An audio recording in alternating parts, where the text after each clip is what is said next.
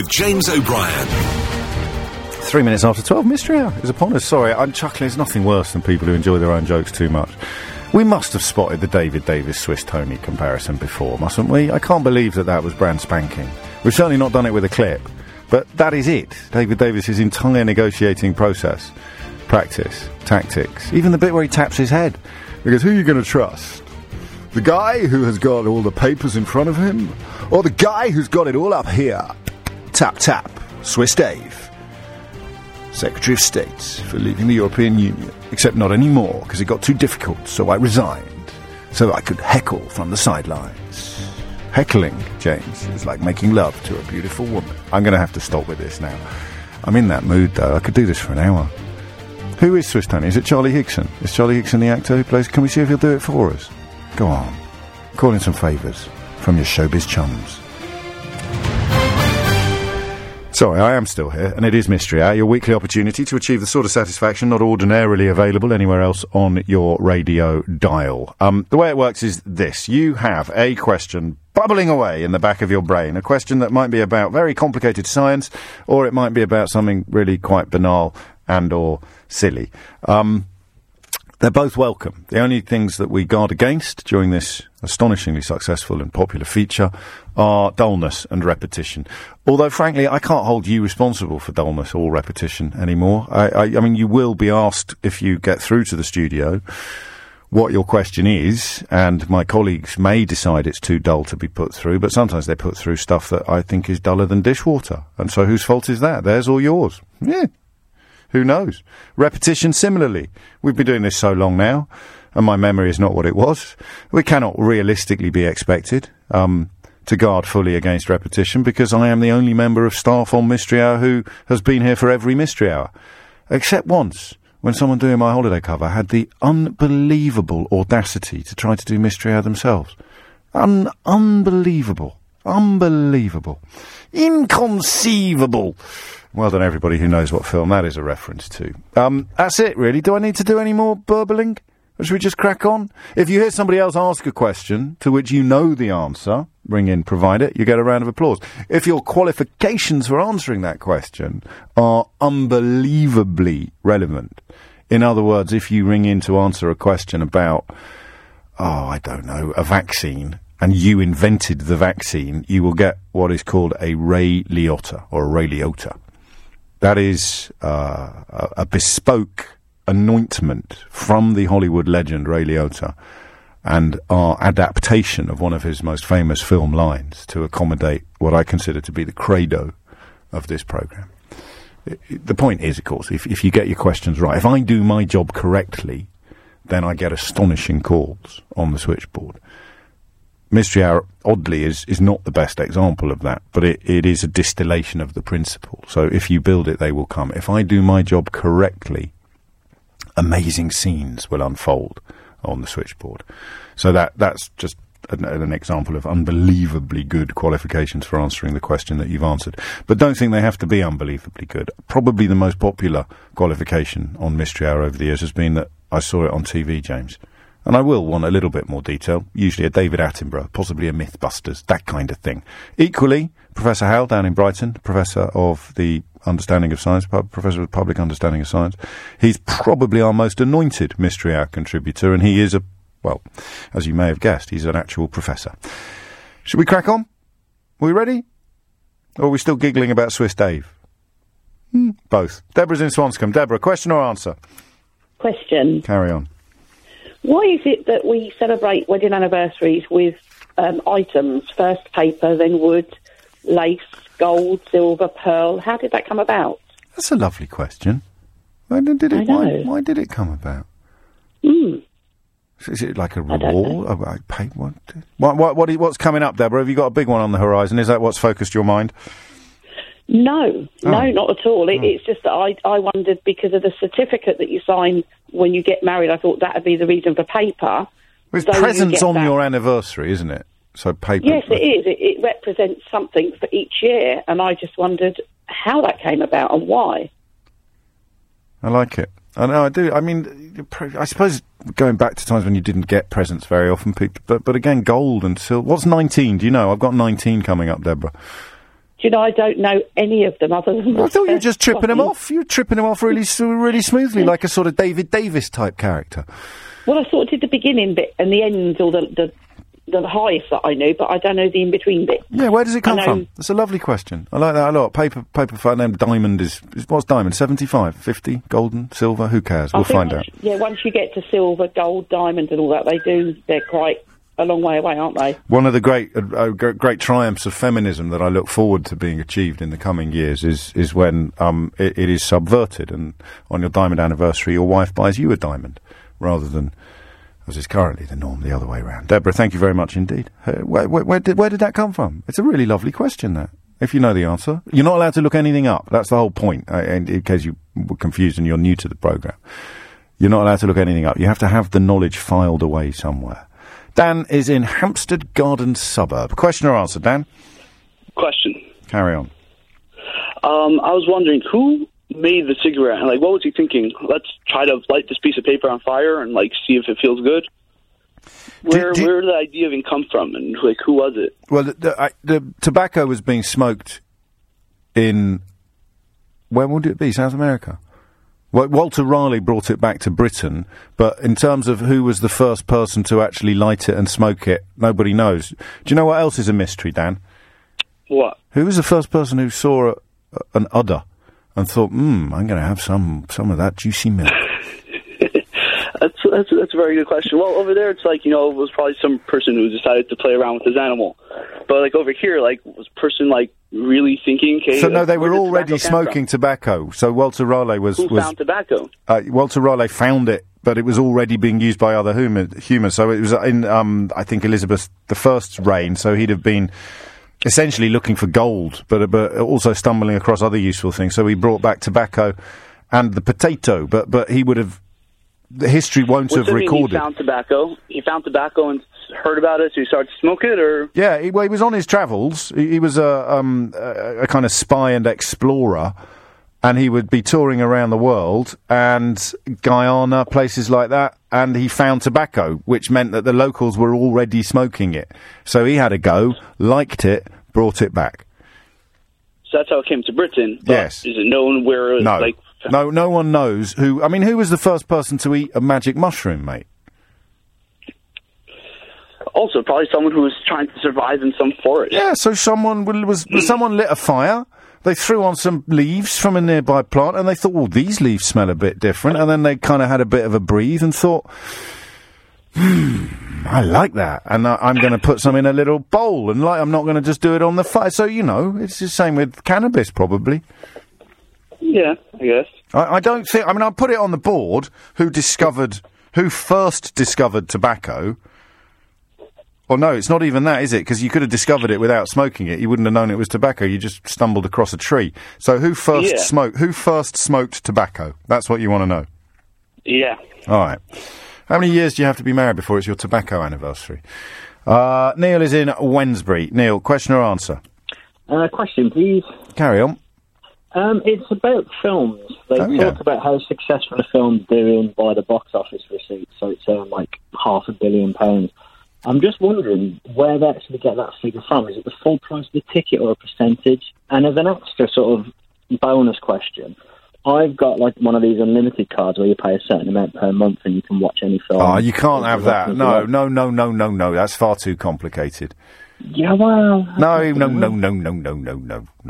No. It might be an easy answer. No. No. So I think they just count, don't they? Yeah, but that's how much the film makes. And obviously they don't make the full ticket price because the cinema's got to take some money. I know they make most of the money from popcorn and no, but that won't be included in the box office take for the launch of a movie. So it's a nice question. How do they calculate the box office? I mean, they just add up all the tickets that have been sold. So every cinema that's got been sent that film will respond with a figure, and they just top them all up. I don't think it's a mystery, Neil. No. Well, what about the unlimited cards then? No, but that if you'd come in and asked that question, you wouldn't have got on air, you see. Oh, okay. Because it's too complicated. I mean, who the hell knows how they... I don't know, it might not be complicated. Where do you go usually? Merry Hill, is it, that you go to watch the movies? Birmingham, normally. You go into town properly? Yeah. Fair enough. Do you remember The Futurist on John Bright Street? I do indeed. I saw Howard the Duck there, Neil. Yeah. I think I saw The Jungle Book there. Happy days. One of the re-releases on So you go, for people who are confused by elements of this conversation, you've got a all-you-can-eat card. And so you go to the cinema and you've paid a flat fee and you can watch films an unlimited amount of times, and you want to know how that impacts upon the box office take for that film. I imagine that because it's not a legally binding claim, I imagine that they count you as a full price ticket when you're in there. But then the film hasn't made that money. And that's why this question's not being allowed. Okay, fair enough. All right.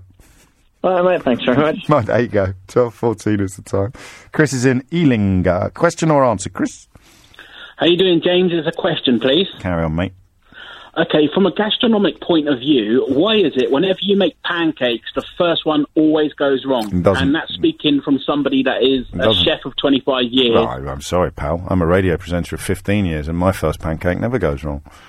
Do you know what? You're going to have to tell me what you do that's so special, because I've been doing it for ages in kitchens and home, and it always goes wrong. Get your pan proper hot, but you knew that already. Do you use butter or oil normally? I use a little bit of butter. Yeah, so chuck your butter in and put your batter in almost straight away, but then leave it. Okay. I think you start teasing it a little bit prematurely. That's what I do. I start jiggling the pan a little bit. Nah, well, you've got to jiggle it to spread it out properly, but don't worry, because what you do, Chris, I think... Come here a minute, sit down, all right? Yeah. Have a cup of tea. I think you worry it's going to stick. So you start manipulating the edges a bit, don't you? And you start maybe poking the spatula underneath, trying to pick it up a bit, don't you? Yeah, probably wanting it to be done too quickly. On the first one, you see, you've got a bit of a kind of thing going on. You need to wait until it starts bubbling up, until you can actually see the air bubble expanding and lifting the batter, the now coalesced, the now cooked batter from the base of the pan. And only, Chris, contemplate tossing when you can see the whole pancake move on a light jiggle of the pan handle. I see. I mean, that's an outstanding answer, and I think that could be your next book as it goes, to be fair. Mate, get a book out of a pancake.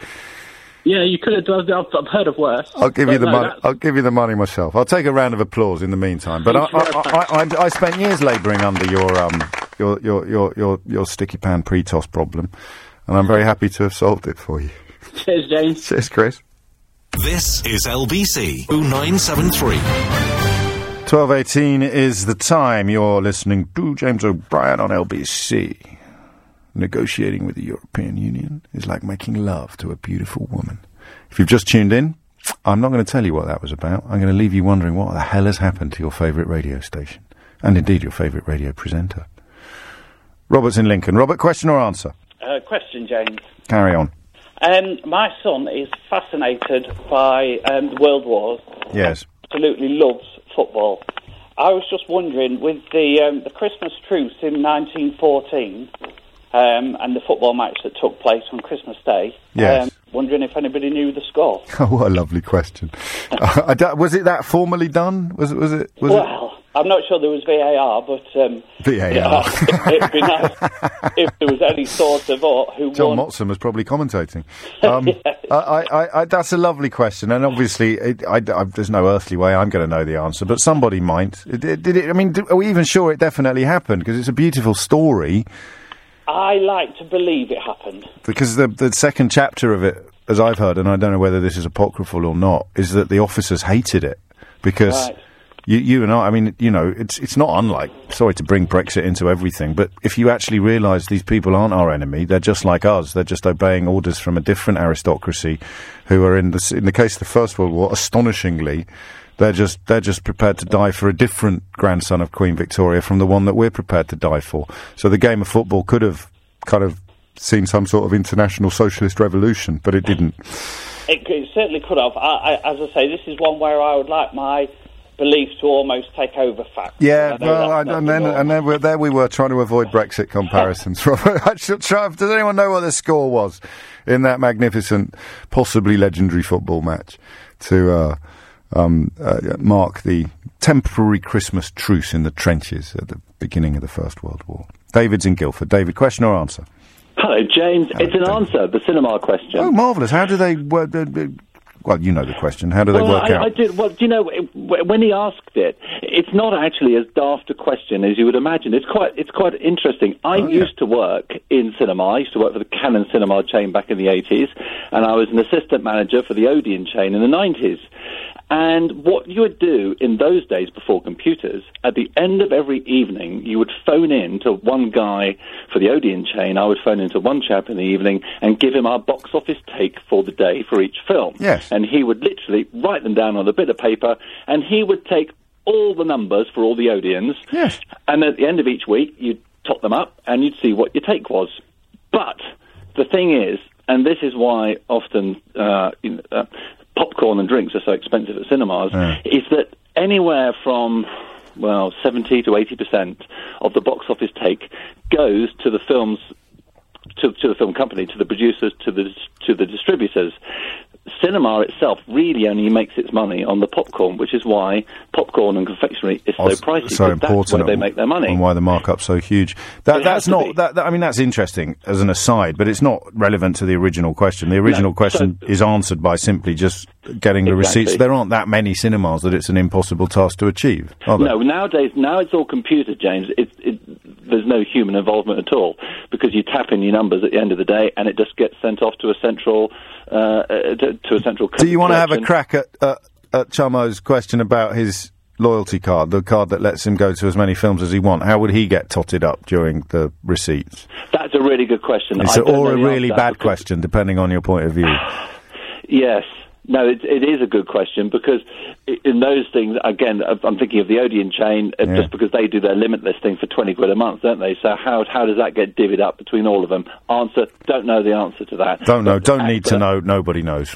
No, but as a quick aside, just before you go, is, for example, the take to the cinema and how little it is to the cinema itself.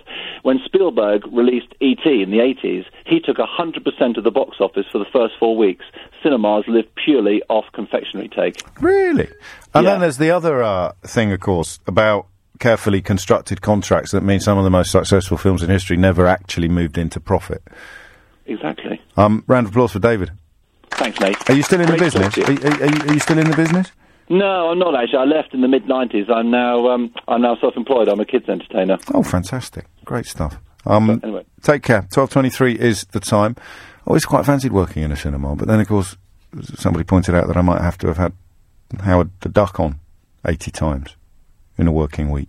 Alex is in Brentwood. Alex, question or answer? Yes, a question, please, James. Carry on, Alex.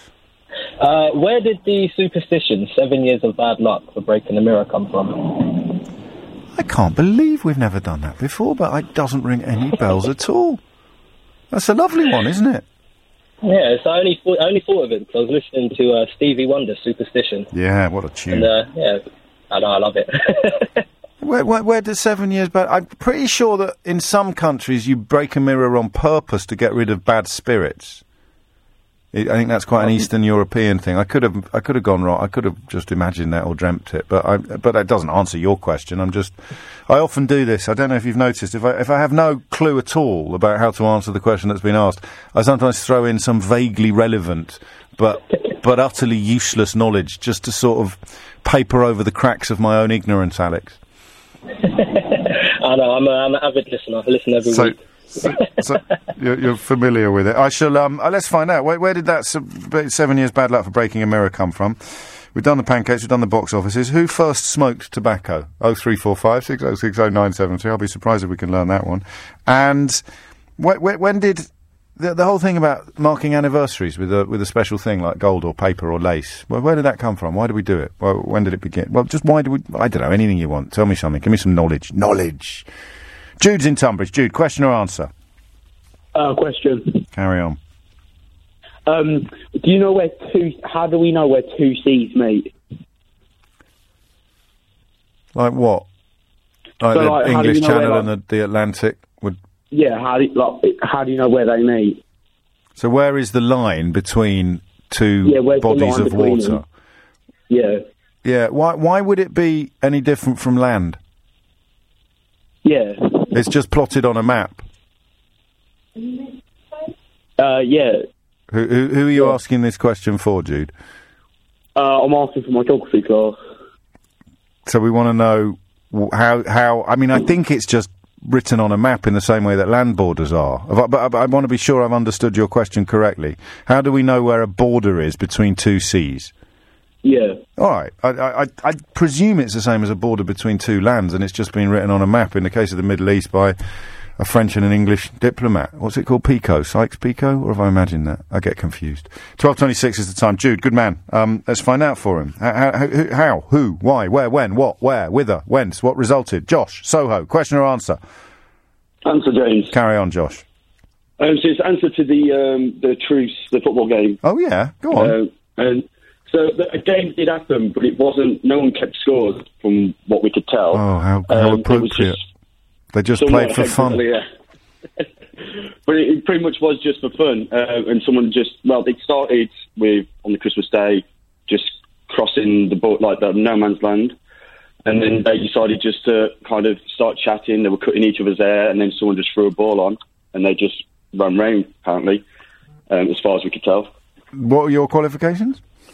So I work in TV and film production, and I worked on the Sainsbury's Christmas ad when they did the truce, and we did some research and a documentary behind it to find out what the true story was.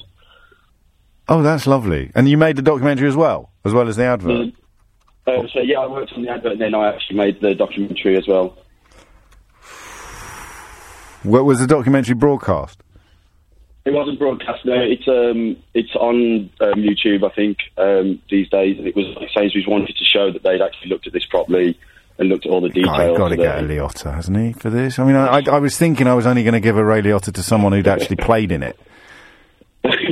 But that bar is obviously absurdly high. I'm looking at that. I mean, the advert is it's quite recent as well. It was only 3 or 4 years ago, wasn't it? I think it was, about 3 years ago now. I think it was 2014 it might have been, I think. Yeah.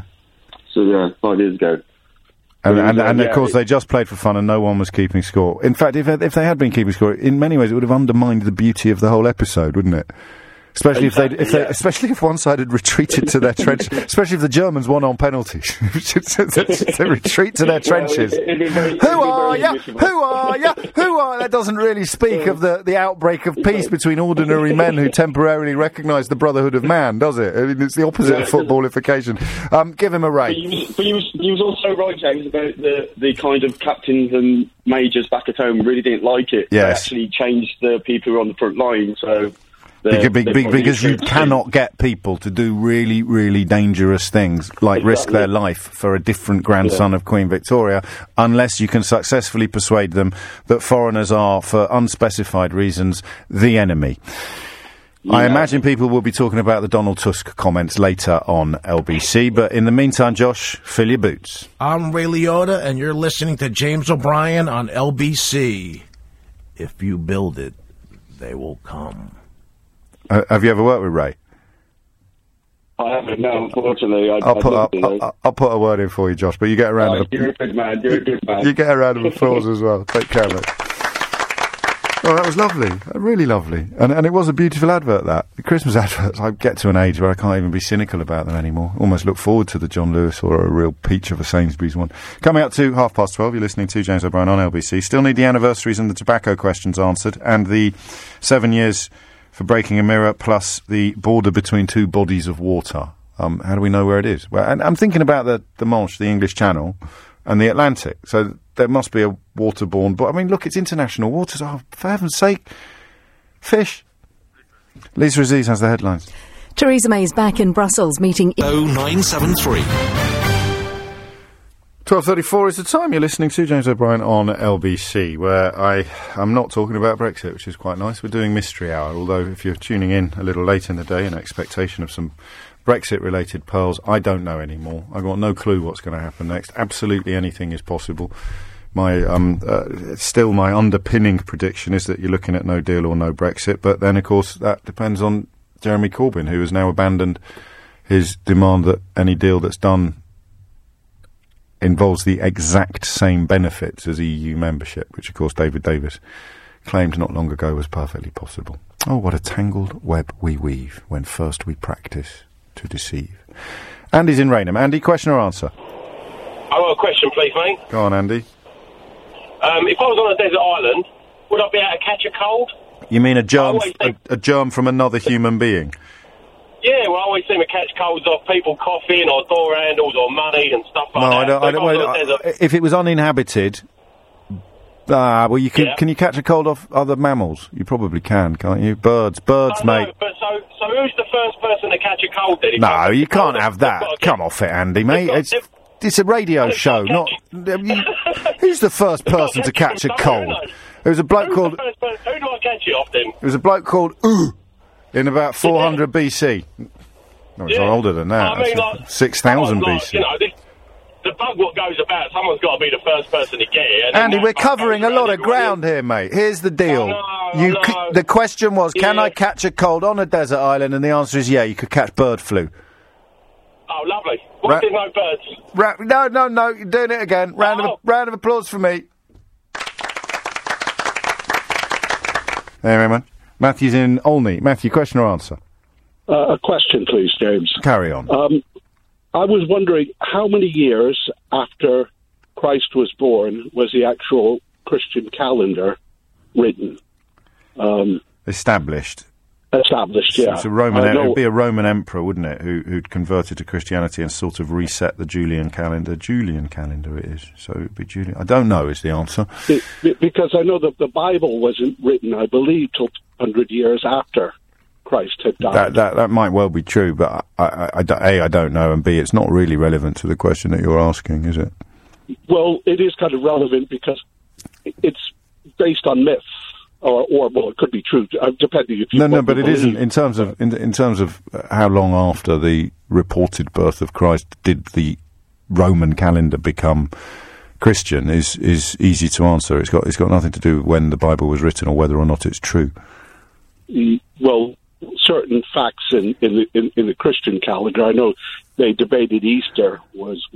Yes, but again, that's because it was posited to fall on pagan festivals so that the people who'd been converted by missionaries didn't feel too violently removed from their previous traditions. So I'm sure you're not doing this, but quite often questions about the Bible and dates and things like that are designed to sort of smuggle in a curious subtext. I stress, I'm absolutely certain you're not doing that. So when was it's the Julian calendar, is it? Is it called the Julian calendar? When was the Julian calendar established? I presume that's quite easy to answer.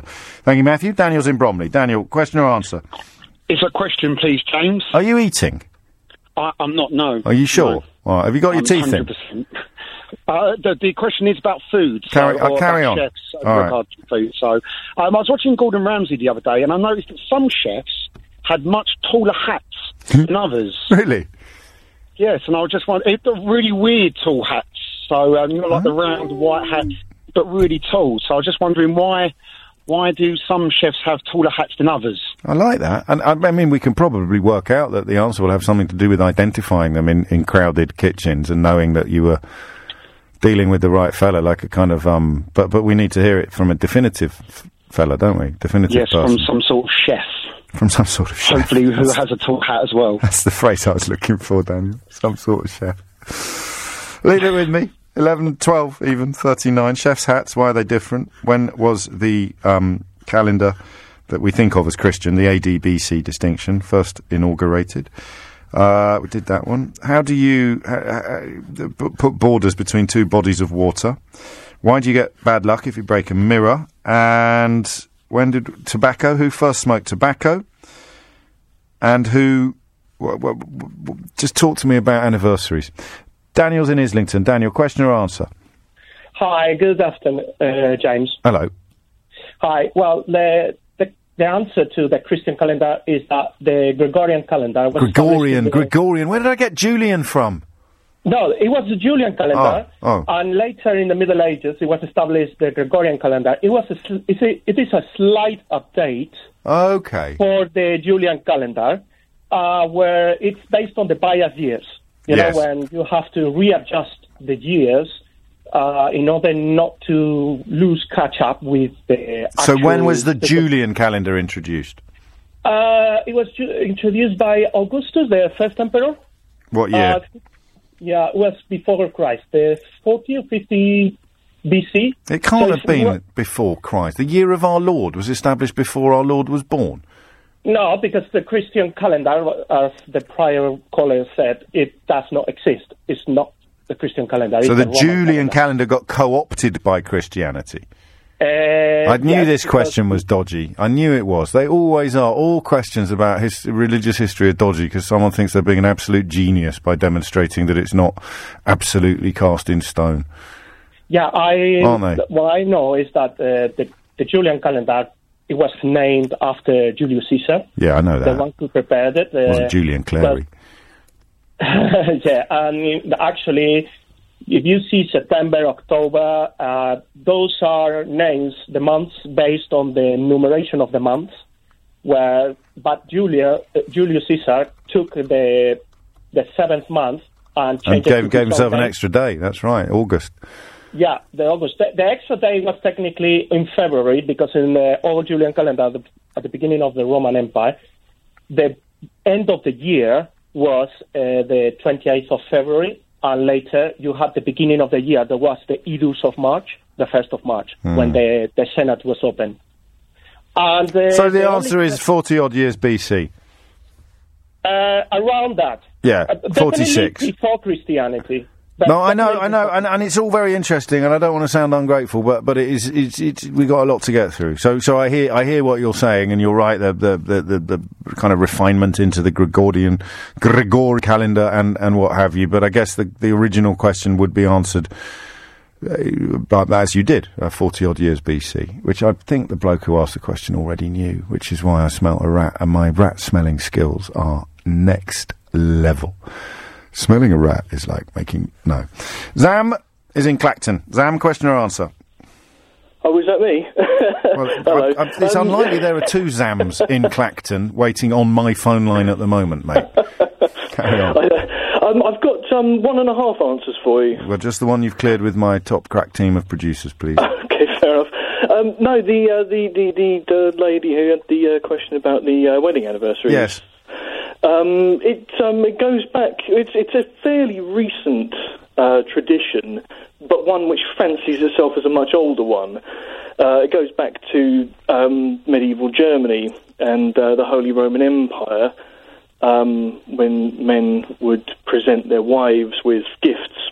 Okay. On their anniversaries, and they would crown them in the sort of tradition of Charlemagne. Yes. When he was crowned emperor of the Holy Roman Empire in 800, with a silver wreath on their 25th anniversary, or a gold one on their 50th. And do we know where paper and lace and things like that came from? I think that was much more recent. I seem to remember reading a few years ago about how a lot of that stuff sort of was coming about in the 1920s from America, like Mother's Day was sort of invented. I don't know if that's going to... See, I think I'm going to give you sort of a smattering of applause, but I think that Deborah wanted more detail about the weirder ones, like the lace and the paper and stuff like that, than about the massive ones. Oh, in terms of like where the sort of paper, lace, and tin and weird stuff like that came from. But you get a smattering. Sort of modern affectation without sort of any sort of. But even affectations have sources. Well, that's true. That is true. Yeah, but no, the tradition of the gold and the silver, big stuff sort of falling from royalty makes perfect sense, and it earns you half a round of applause now. Oh, is that really a whole? Would that feel like a half to you, mate? Well, that sounded like too much. Try again. That's it. There we go. You ended up there with, I would estimate, about 1 2/3. Steve's in Derby. Second call from Derby today. I was born in Derby, Steve. Did you know that? Was you? Oh, dear. Straight up. Sorry. See if you can find the blue plaque, mate. I'll give you the money myself. Well, question or answer? Question or answer? Answer. Carry on. Answer. Regarding chef's hats. Oh, yes. Yeah, you're sort of right. Yeah, traditionally, or originally, should I say, the head chef always wore the tallest hat so that he could be spotted by the chefs de parties and the sous chefs, etc. But in today's kitchens, it's immaterial. People now wear skull caps because at one time they thought they were under the impression that if they wore the tall chef's hat, which is called a toque, that gave more air around your head, and so if you didn't have a tall hat and circulate the air, then you'd go bald very, very quickly. But that's been proven to be just a falsehood, and now people wear all different sizes, whatever they fancy, really. Qualifications? I'm a chef. Carry on. Where do you work? Can I ask? Do you mind? No, I've got my own place in Shardlow, just outside Derby. What's it called? Steve's Pie Place. Get yourself down to Steve's Pie Place, sharpish. I can tell just by talking to him that he's a top lad with a great line in pies. And Steve, I owe you such a huge favour because you've reminded me of someone else I meant to give a little bit of a business boost to today. My friend Aaron, who sells The Big Issue outside the English National Opera. It's the Coliseum, isn't it, on St Martin's Lane. He is waiting for you now. So if you're about to go out for your lunch, or if indeed you're anywhere near Covent Garden at any point this afternoon, he's newly equipped, is Aaron, with a contactless clicker, so you can buy a copy of The Big Issue without even having any cash in your pocket. Please go and buy a copy of The Big Issue off him, because he is a really lovely young man, and he is absolutely deserving of your support and your charity.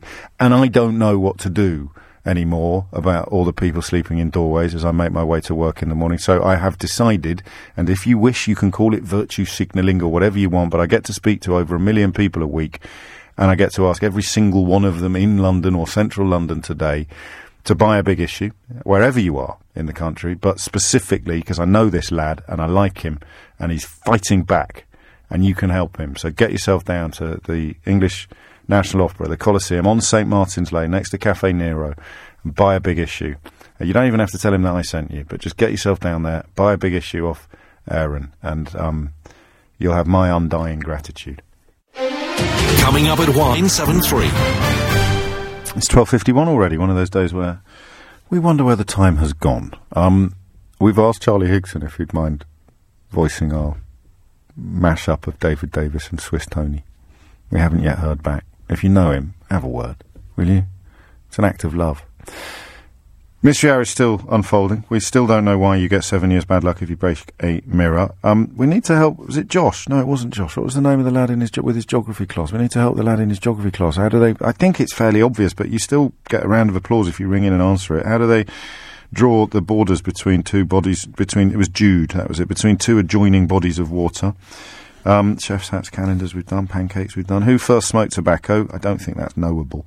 And the odder anniversaries, the paper, the lace, those kind of things. Where does that come from? I've got a feeling it's sort of, I think it's quite English, and you're looking at a kind of Anglo-Saxon or almost a Viking-y origin, but I could be wrong. It's on the board. If you can answer it, there's a round of applause up for grabs, and of course if you are an actual Viking, there could be a Ray Liotta. Do you know, I sometimes come across as a bit of a know-all, so it's very important to acknowledge areas of ignorance. Someone writing the other day about Anglo-Saxon, the idea that Anglo-Saxon, I think, obviously, sorry to bring everything back to Brexit, I think it was a pro-Brexit person trumpeting Anglo-Saxon culture as something that Brexit would help us defend, and it was pointed out that Saxony and Anglia are German. And to my shame, I'd always thought Anglia was the Roman word for England. East Anglia, all of but no, even the Anglo bit of Anglo-Saxon is German. Judeo-Christian, that would be Middle Eastern. Anglo-Saxon, that would be German. So why are we Brexiting? To restore Anglo-Saxon supremacy within our Judeo-Christian culture. Yeah. James is in Blackheath. James, question or answer? Answer. Carry on. Yeah, we just heard the answer about the Gregorian and Julian calendars, which is basically correct. But I thought the original question was when did we start using Anno Domini, which the Julian answer didn't answer. Ah, okay, yes, that's helpful. I'm just reading a very good book by Tom Holland. Ah, we like Tom Holland.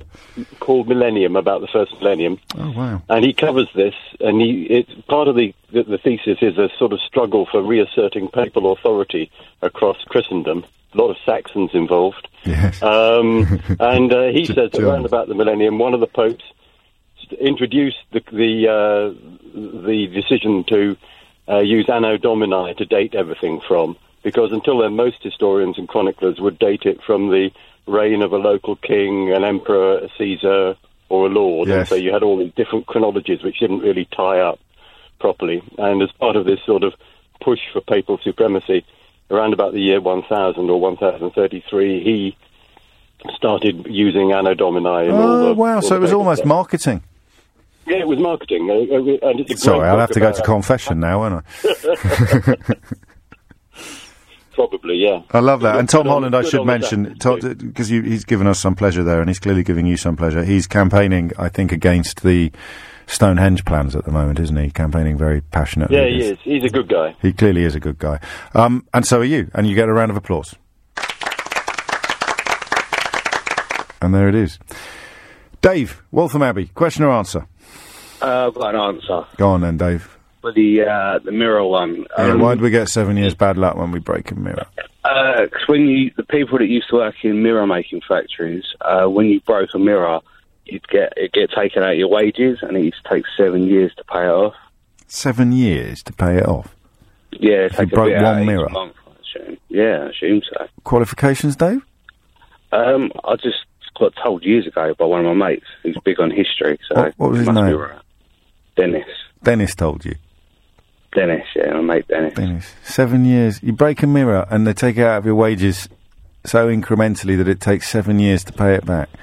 So, I mean, this was in, like, Victorian times. Mate, what do you reckon? Was Dennis a stand-up guy? I mean, are you still in touch?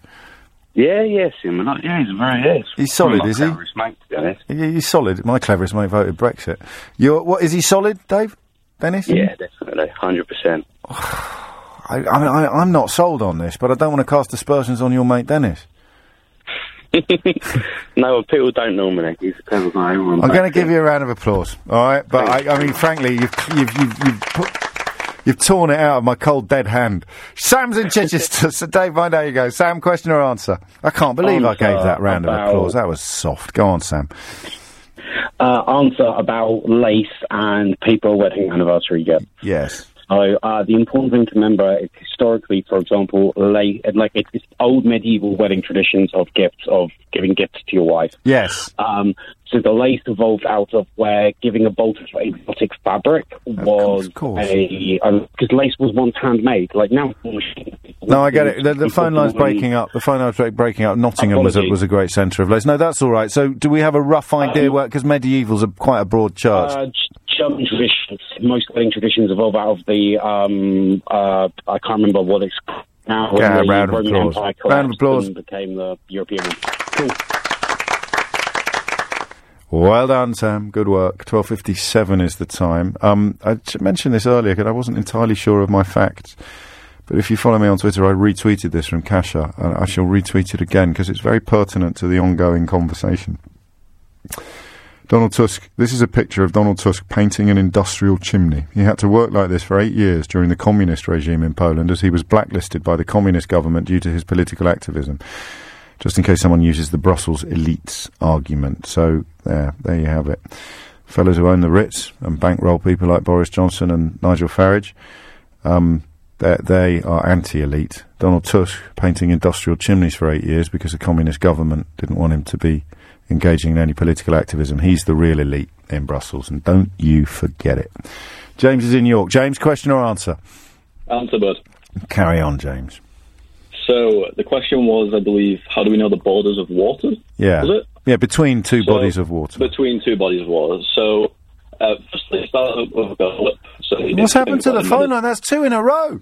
I think we're being sabotaged. It's a build-up of the body of water between Tiree City. I can't hear it. The phone line's off. Give him a round of applause. Anyway, Chris is in Andover. Chris, if your phone line is rubbish, I'm resigning. Hello, James. Hopefully not. First-time caller, mate. Do you know, there's a whole army of Brexiters up and down the country now who are even angrier and purpler than they were before, because I'm staying put. Carry on, Chris. It's not about Brexit, mate. It's about the Mirror one. I know, inquiry. 7 years. What, you suggesting Dennis might not be entirely trustworthy on this one? There's partially right. It was deducted from the wages. However, it was actually deducted from wages of housemaids and chambermaids. What would happen is if they broke a mirror, it was deducted from their wages, and that did take 7 years. However, it was from the maids in the houses that would get their wages. A bit easier to believe, but I'm going to give you a round of applause as well. You have to share it with Dennis.